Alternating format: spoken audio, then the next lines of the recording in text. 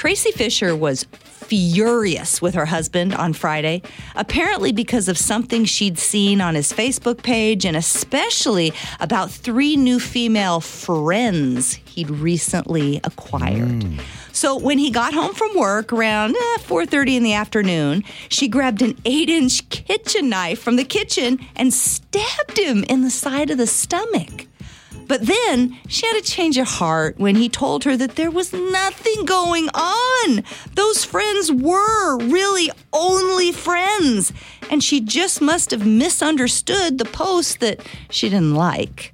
So Tracy said, okay, I'll drive you to the hospital. But on the way, she started fuming and getting mad again. And when he couldn't tell her just how he knew these 3 new women friends, she stabbed him again. 2 questions. First, she brought the knife on the drive to the hospital?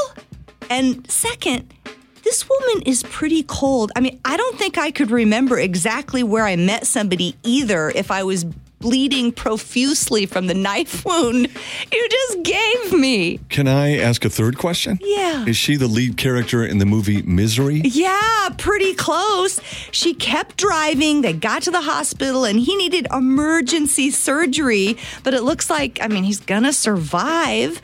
But Tracy was arrested and charged with elevated aggravated assault, which could get her 30 years. Yeah, I think when you stab somebody with an 8-inch blade in their stomach, you should probably do a little time. And then she does it again when he can't, answer her inquiries, you know? Your typical selfish, backstabbing, faced bag, but in reality, she is so much more than that.